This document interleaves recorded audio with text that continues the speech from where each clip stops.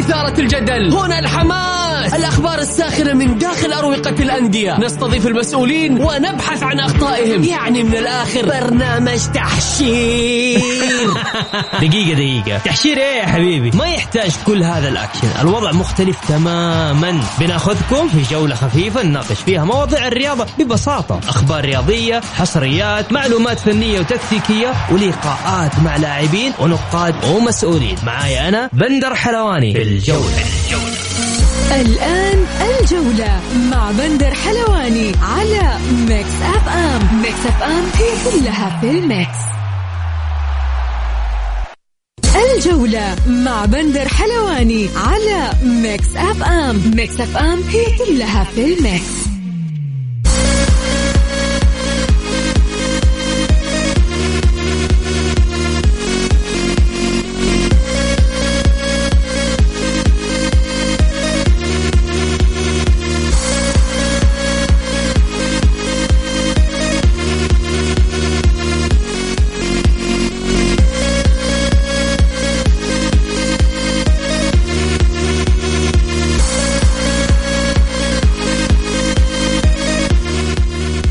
السلام عليكم ورحمة الله وبركاته، يا هلا وسهلا فيكم تابعي برنامج الجولة. معكم بسام عبد الله. اليوم إن شاء الله تعالى في ساعة كاملة بنتكلم فيها عن العديد من المواضيع سواء المحلية أو العالمية.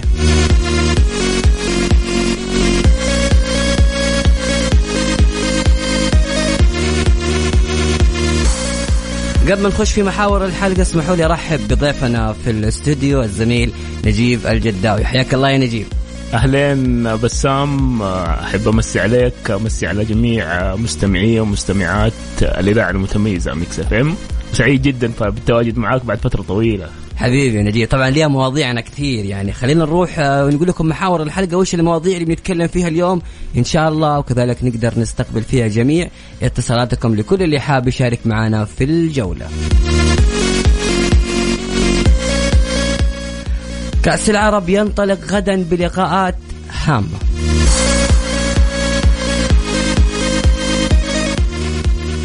ساعة بس تفصلنا عن كأس العالم للأندية وهذه القرعة اللي حتكون منتظرة، خاصة من الجانب الهلالي والجانب الأهلاوي المصري.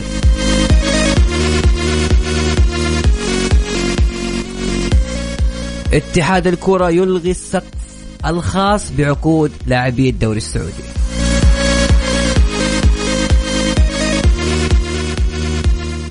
مصادر وأنباء تقول أن حمد الله تم عرضه على نادي الهلال.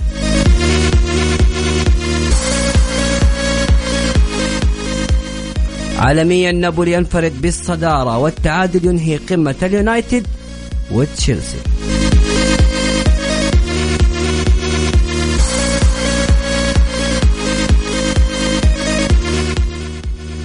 نجيب يعني أبدأ معك على طول مباشرة في موضوع كأس العالم للأندية. القرعة حتكون اليوم إن شاء الله بعد ساعة، يعني بعد ساعة من الآن. الهلال، الأهلي المصري، بالميراس، وكذلك الجزيرة وأوكلاند سيتي وتشيلسي، وهذه 7 أندية اللي حتكون موجودة. أنت كيف شايف القرعة؟ تتوقع أو تتمنى الهلال في أي جهة؟ في الجهة اللي هيكون فيها الأهلي المصري وتشيلسي؟ تتمنى في الجهة اللي يكون فيها بالميراس؟ إيش تتمنى كذا؟ وتوقع الهلال بيسوي شيء في هذه البطولة؟ بسام، أول شيء إحنا كل الأمنيات للهلال بأنه يذهب بعيدا في هذه البطولة المهمة لنا إحنا كسعوديين. إنه الهلال يحقق فيها مركز متقدم، مركز يليق بمكانة وسمعة نادي الهلال وبمكانة الكرة السعودية. أتمنى أن الهلال يكون مع أوكلا، الفريق الياباني، الفريق الأسترالي عفوا عفوا مو إسرائيل، نيوزيلندي، هم انهم قريبين من بعض. اصلا من يوم طيحت المايك واضح انك مو من قلبك. الفريق النيوزيلندي ملخبط انا بينه وبين الفريق الياباني، ولكن اتمنى انه يتواجد مع الفريق النيوزيلندي في البدايه. هو الفريق الاسهل في هذه البطوله من وجهه نظري. شوف كهلالي، الكل كهلالي الان، طبعا احنا نتكلم عن الكره السعوديه ممثلها نادي الهلال. تصدق يا نجيب الهلاليين يطالبوا الفريق باللقب انت تشوف ان هذا الشيء منطقي بالنسبه لنادي الهلال انه يروح يجيب كاس العالم للانديه؟ هذه المطالبات الجديده، خاصه الهلال خلاص تقريبا ختم كل البطولات. هل كاس العالم للانديه يعتبر طموح بالنسبه للهلال، والهلال ممكن يحقق اللقب؟ ممكن. بسام، في كرة القدم لا يوجد مستحيل، في صعب حل. بس ما يوجد مستحيل. لما تتكلم على الهلال، أنا توقع الهلال لن يحقق البطولة، ولكن الهلال قادر على أن يخالف التوقعات. لا تنسى بسام إنه راح يواجه تشيلسي إذا فاز على الفريق النيوزيلندي، وتشيلسي مرتاح يعني يقدر راح يواجه مثلا بالميراس، وبالميراس فريق مو سهل، شفناه في المباراة الأخيرة في الدوري البرازيلي. صعبة بسام البطولة. والله شوف انت، يعني ممكن يعني نقول يوصل الهلال النهائي مع تشيلسي، لوكاكو إصابة، لسه لوكاكو مو جاهز، كذا لاعب إصابة ماونت ما هو جاهز، إن شاء الله يكون الفريق ما هو جاهز، ممكن. صعبة بسام والله. يتخيلها ممكن. طيب لكل اللي قاعد يسمعنا الحين في الإذاعة اللي حاب يشاركنا، إيش رأيكم؟ عندنا مواضيع كثيرة بنتكلم فيها، برضو في أسئلة معينة حاب أخذ رأيكم فيها كهلاليين. هل ترى بأن حمد الله مناسب للهلال؟ سؤال جدا مهم، حسألك إياه كمان يا نجيب. سؤال ثاني، مين أكثر فريق مقنع بالنسبة لك أوروبيا؟ ونقطة ثالثة حنتكلم فيها، تتوقع منتخبنا يروح فين في المونديال؟ اللي بيشارك معنا يطلع جواله ويكتب الرقم، أرسل لي على واتساب اسمك إذا تبغى تشاركني صوتيا، أو أرسل تعليقك المناسب على الواتساب إذا تبغانا نقرأ، ولا تنسى تكتب اسمك ولا تسجل فويس، ترى ما نقدر نسمع. رقم المشاركة 0548811700. هذا الرقم مرة ثانية 0548811700. إجابة سريعة يا نجيب، حمد الله مع الهلال بديلا لجوميز أو أي لاعب آخر؟ كيف شايف، كيف تتخيل هذه الفكرة كذا؟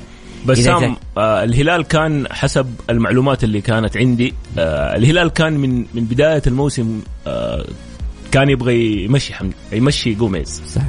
وهذه المعلومات وصلت حتى لكثير من وكلاء الأعمال بأنهم يبحثوا عن مهاجم بديل لجوميز في الهلال بحكم عمر اللاعب اللي تقريبا شارف على 37 عام. حمد الله لاعب كل نادي يتمنى، إمكانيات على مستوى عالي يا بسام. متأكد من الكلمة هذه؟ كل نادي يبغاه؟ متأكد 100%. ولكن حمد الله يحتاج تعامل خاص. حمد الله يحتاج إدارة، خليني أقول لك، تعرف كيف تتعامل مع اللاعبين اللي مثل حمد الله. شوف على مستوى العالم ترى في لاعبين مشاكسين، لاعبين صعب التعامل معاهم، ولكنهم لاعبين مميزين، لاعبين متى ما تواجدوا يصنعوا الفارق. وحمد الله لو راح للهلال أتوقع راح تكون ضربة.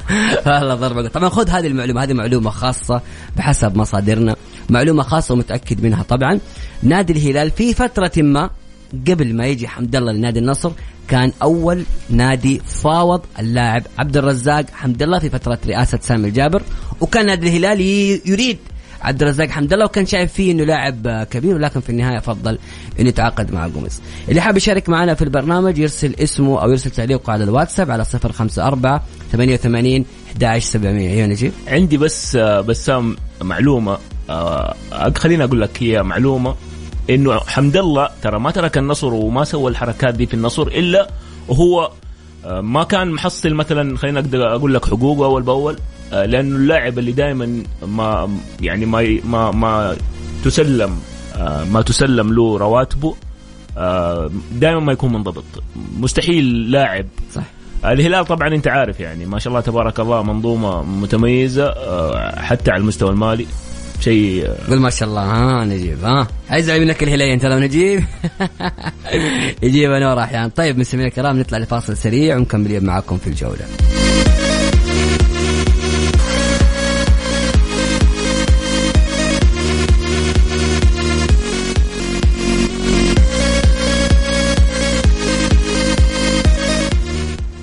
ومتواصلين معكم في برنامج الجولة. طبعا في خبر رائع جدا لكثير من الناس اللي هم وخاصة اللاعبين السعوديين. هذا الخبر من زمان كنا ننتظره، اللي هو الخاص بسقف الرواتب. بصراحة كانوا اللاعبين السعوديين مظلومين في موضوع سقف الرواتب. تتكلم عن عدد من اللاعبين الأجانب مفتوحة الخيارات، لكن بالنسبة للاعبين السعوديين هناك سقف رواتب. هذا القرار كان من 2015 استمر حتى يوم الأمس، واتحاد الكرة ألغى سقف الرواتب الخاص باللاعبين السعوديين والمواليد. نجيب، أعتقد يعني هذا الموضوع يمكن كانوا كثير منتظرينه من فترة طويلة.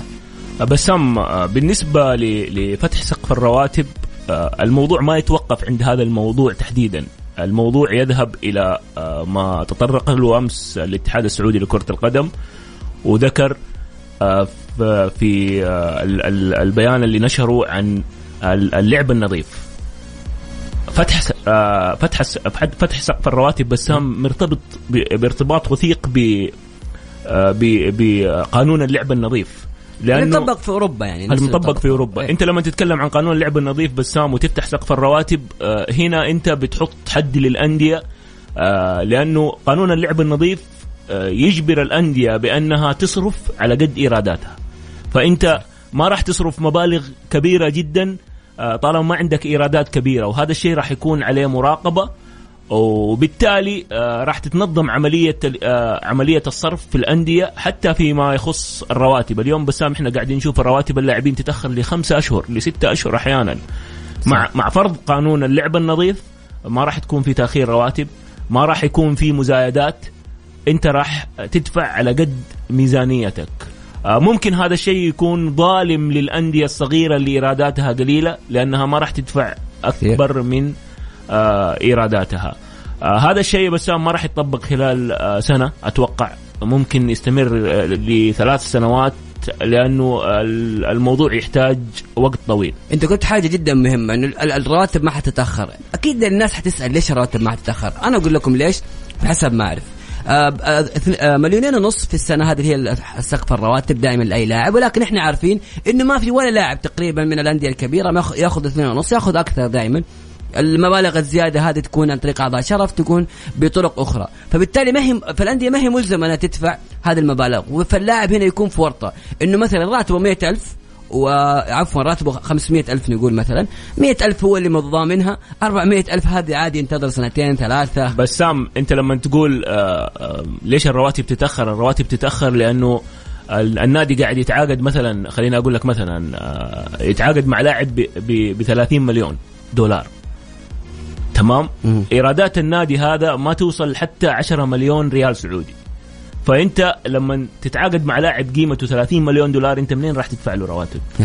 هنا المشكلة. نحاول نكلم مع أعضاء الشرف. قانون اللعب النظيف بسام راح يسوي كنترول لهذه الأمور، وراح يكون في رقابة مالية من المؤسسة الرياضية اللي هي وزارة الرياضة. راح يكون في رقابة صارمة، بسام راح يحد من الهدر المالي بشكل كبير جدا، راح يحد من التجاوزات، من السمسرة، من التلاعبات، كل شيء مسجل، كله موجود، كله مدون يا باشا. يعني خليك في النهاية أصرف على قد اللي موجود عندك. وأيضا هذه شيء إيجابي للاعبين السعوديين بكل صراحة. لاعبين السعوديين الآن في مرحلة جدا متطورة، أسماء مميزة، حيكون في راحة. هذا القرار بصراحة كان منتظر بشكل كبير جدا. ليش؟ يعني لاعب أجنبي يستلم فوق 10-15 مليون، واللاعب السعودي 2.5 مليون، والله كان شيء بصراحة محزن يا نجيب. بس سام، ترى في الموضوع هذا فتح السقف الرواتب وقانون اللعب النظيف، ترى ما راح الأندية تتعاقد مع لاعبين أجانب بمبالغ كبيرة. الكل سواسية، ما في لاعب أجنبي ولا لاعب سعودي، النظام يطبق على الجميع. يعني قد ما يجيك حتصرف.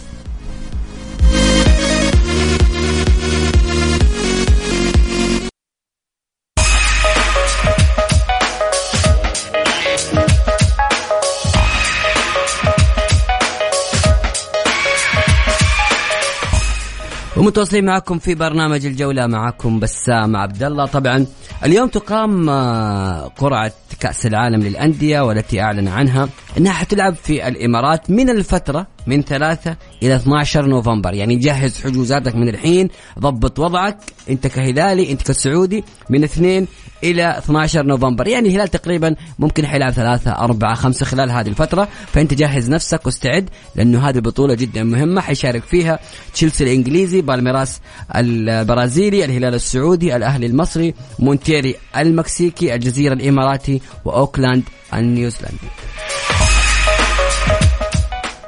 للحديث أكثر عن هذا الموضوع اسمحوني أرحب بضيفنا وحبيبي وشخص يعني أنا استمتع معه دائما، وأسميه المشاكس. يصحى في أوقات غريبة، ينام في أوقات غريبة، أنا ما أعرف.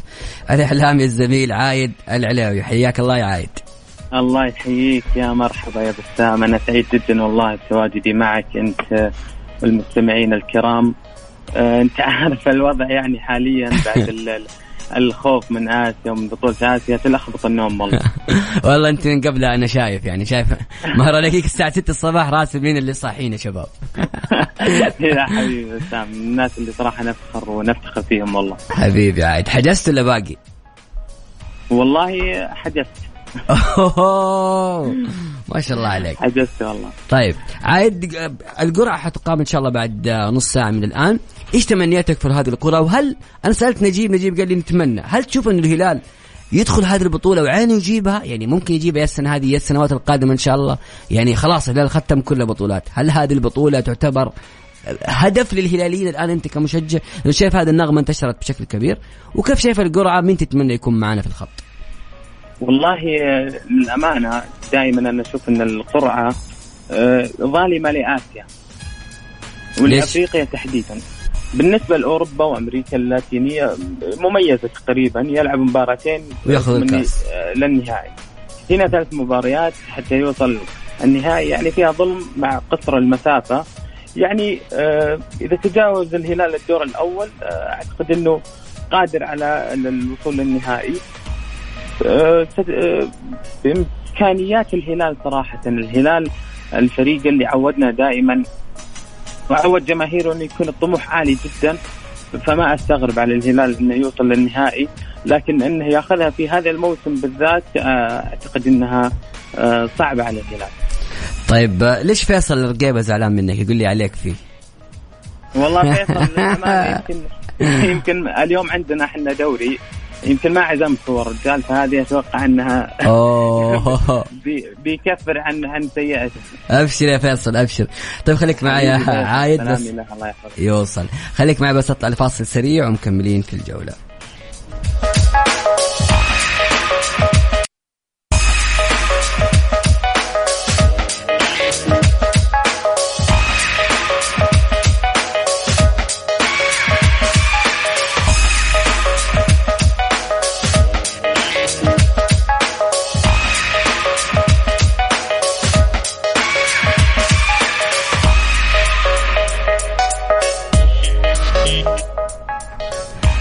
يا أخي جمهور الهلال شوي غريب، يعني زعلانين كثير بالأمس، يطالب بإبعاد كاريو وإبعاد جوميز، إبعاد 4 أجانب، تغيير عشان تعادل مع هذا هو الهلال اللي دائما متعودين إن احنا نشوف. الهلال يبغى بطولة ورا بطولة، ما يحب ما يشبع، ما في شيء يوقف نادي الهلال. هل هذا الشيء إيجابي عايد؟ يعني شفنا احنا بالأمس الكثير زعل من تعادل أبها، ولكن ما حد يتذكر أن الهلال بعد تحقيق بطولة 2019 تعادل مع الحزم 1-1 بنفس النتيجة وبعد جاب البطولة.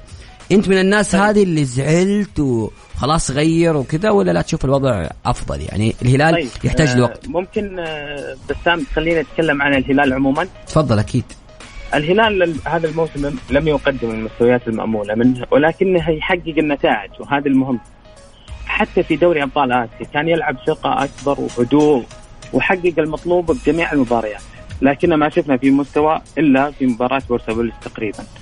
على الماضي لم يقدم يعني مستويات، أنا أقصد في 2014 2017 ولا حتى 2019 اللي تقدم فيها مستوى مبهر، ولكنه كان أكثر هدوء وأكثر يعني تركيز وانسجام، يقدم المطلوب يكتفي بالنتيجة فقط. يعني صح يقدم أداء جميل لكن أكثر هدوء، ولكن ليس بالأداء اللي قدمه في 2019 إذا تذكر بسام مع السيد راتفان. طبعا بوجهة نظري أن السبب يعود إلى نضج اللاعبين، إلى تمكنهم، استقرارهم، أيضا الفريق. هذه كلها مميزات صبت في أداء الهلال. وكانت إيجابية. صحيح ما قدم المستوى المقنع جميع المباريات، يمكن حتى في مباراة النصر شفنا الهلال، والهلال اللي نعرفه سابقا مباراة النهائي ضد بوهانج ما كان مقدم المستوى المأمول منه، لكنه حقق النتائج. ممكن فالفريق في الدوري، حتى الفريق في الدوري عايد يعني، شوف الفريق في الدوري مختلف عن الفريق في آسيا. يمكن آسيا شوي مقنع، لكن في الدوري غير مقنع في أسباب. يعني أنت تتكلم عن مدرب فترة طويلة كان في غيابات لإصابات لسلمان الفرج، سلمان الدوسري، مشاركات مع المنتخب، غيابات. ترى جارديم إلى الآن ما درب الفريق والفريق المكتمل كامل بوجود فييتو وكاريو. أعتقد فترة التوقف هذه هي المحك الحقيقي، وأول مرة جارديم يقدر يضع أفكار للاعيبة الهلال. يعني بصراحة هذا مدرب ظلم، جاء على دور 16 في آسيا اللاعبي الهلال سالم الدوسري وياسر الشهراني وسلمان الفرج مع المنتخب في الأولمبي، مشاركات المنتخب، كريم مع منتخب بلاده. يعني انت فهمت اللي بوصلك اياه، انه جارديم ما قدر يصنع التوليفه المناسبه بالاسماء الموجوده لانه ما كان في وقت. حتى في الاصابات اللي لحقت بالفريق من ضمنهم سالم غياب فتره طويله، غياب صحيح. ايضا الكوري فتره طويله ما لعب الا النهائي مباشره، من مباراه النصر الى النهائي غياب علي البيهي. لكن يعني الامانه كسبنا مدافع كبير مثل متعب المفرد. صحيح انه ابتعد كثير عن المباريات وكان خوف انه يأثر على المستوى، لكن الامانه ما اثر بشكل كبير. هذا يعني جميل. اثر عليه يعني ما اثر على الهلال، لكن اثر على المستويات اللي ممكن نشوف فيها جارديم بشكل افضل. طيب حقرا لك بعض التعليقات اللي موجوده هنا في الواتساب. طيب. طبعا الرضا العجمي يقول أجمل شيء إنه في 3 فرق عربية في البطولة، وأكيد حاجة كويسة، وأتمنى التوفيق لكل الفرق العربية. طبعا هنا رسالة ثانية. السلام عليكم أخوي بندر، يعطيك العافية، تحية لكل ضيوفك. متى راح تكون مباراة المنتخب في بطولة العرب، وراح تكون منقولة أو لا؟ يعطيك ألف عافية. مباراة المنتخب حتكون بكرة إن شاء الله تعالى، وحتكون منقولة بإذن الله تعالى. طبعا هنا يتكلم واحد هنا يقول أبغاك تعلق على وقت أنت اللي ترد يا عايد. آخر نكتة، الهلال يجيب كاس العالم للأندية، مازن الجاهد. يعني هذه نكتة أن الهلال يجيب كاس العالم بالضبط، هو يقول هذه آخر نكتة. والله إذا الهلال ما عودنا أنه ما يحقق شيء، الهلال دائما في القمة، فممكن هم كان يعني الأصدقاء الجيران كان يعني عندهم عقدة واحدة هي آسيا، أن الهلال ما حقق في النظام الجديد أو في شكلها الجديد، والآن الهلال حقق، فيبون يطلعون لشيء أكبر. طبعا محمد هنا راسل يقول قانون العقود ستصنع فجوة بين الأندية، فالنادي الأفضل ماليا سيمتلك أكثر لاعبين متاحين، ويحرم الأندية المتوسطة من فرص المنافسة. هنا كمان راسل أما تعادل الهلال فهو استمرار لسوء المستوى الفني، ويقول جارديم لولا نهاية آسيا طلبت الجماهير برحيل. أبغى سؤال أخير قبل ما أختم معك يا عايد. جارديم تتوقع أنه ما أخذ الوقت المناسب، لسه حقق الشيء اللي يبغاه الهلال وجاب بطولة الآسيوية، لم يخسر حتى الآن؟ هل تتوقع جارديم هو مناسب للهلال وممكن المرحلة الجاية يثبت ذلك، أو تشوف إنه لا، لأنه في أصوات كثيرة تتكلم إنه جارديم غير مناسب للهلال؟ شوف شخصيا يعني وجهة نظري جارديم إلى الآن ما هو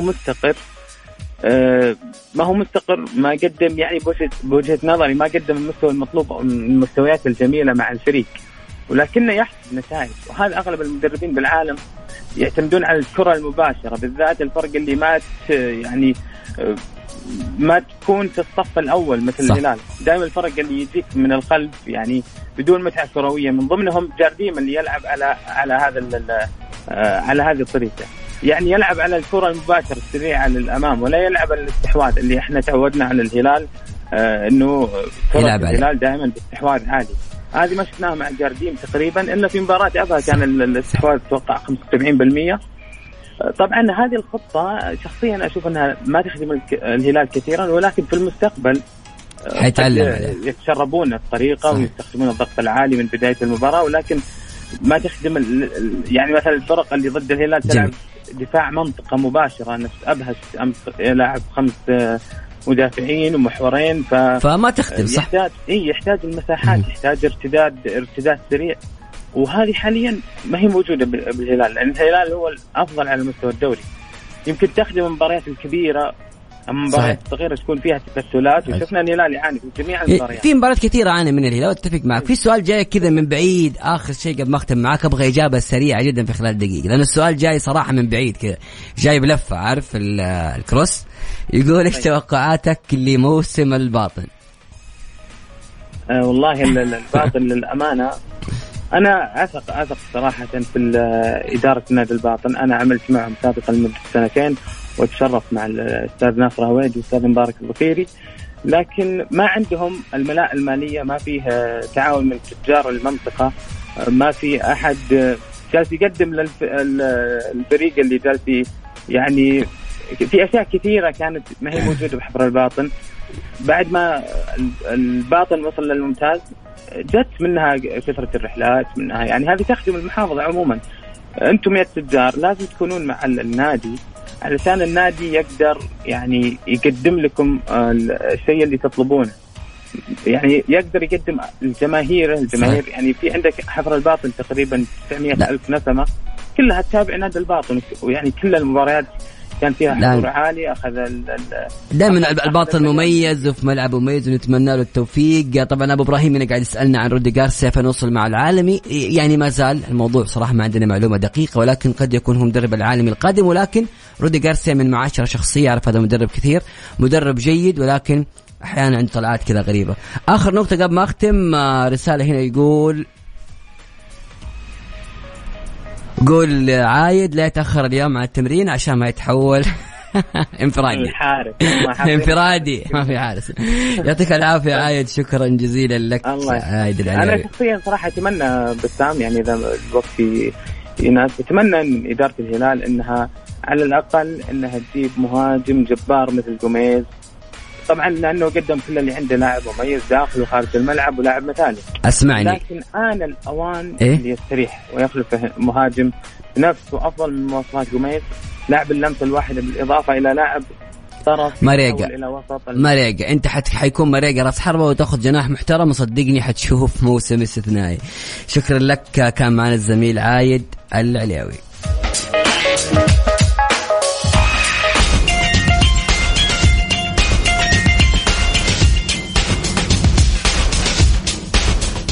متواصلين معكم في الجولة، معكم بسام عبد الله. طبعا آخر تطورات قضية اللاعب سعود عبد الحميد، في أخبار طلعت اليوم إن نادي الاتحاد وأنمار الحيلة قال خلاص الموضوع قفل، اللاعب الله يوفقه في ناديه الجديد. نجيب أعتقد أنت عندك خبر كثير على هذا الموضوع، أدينا زي ما يقول الزبدة.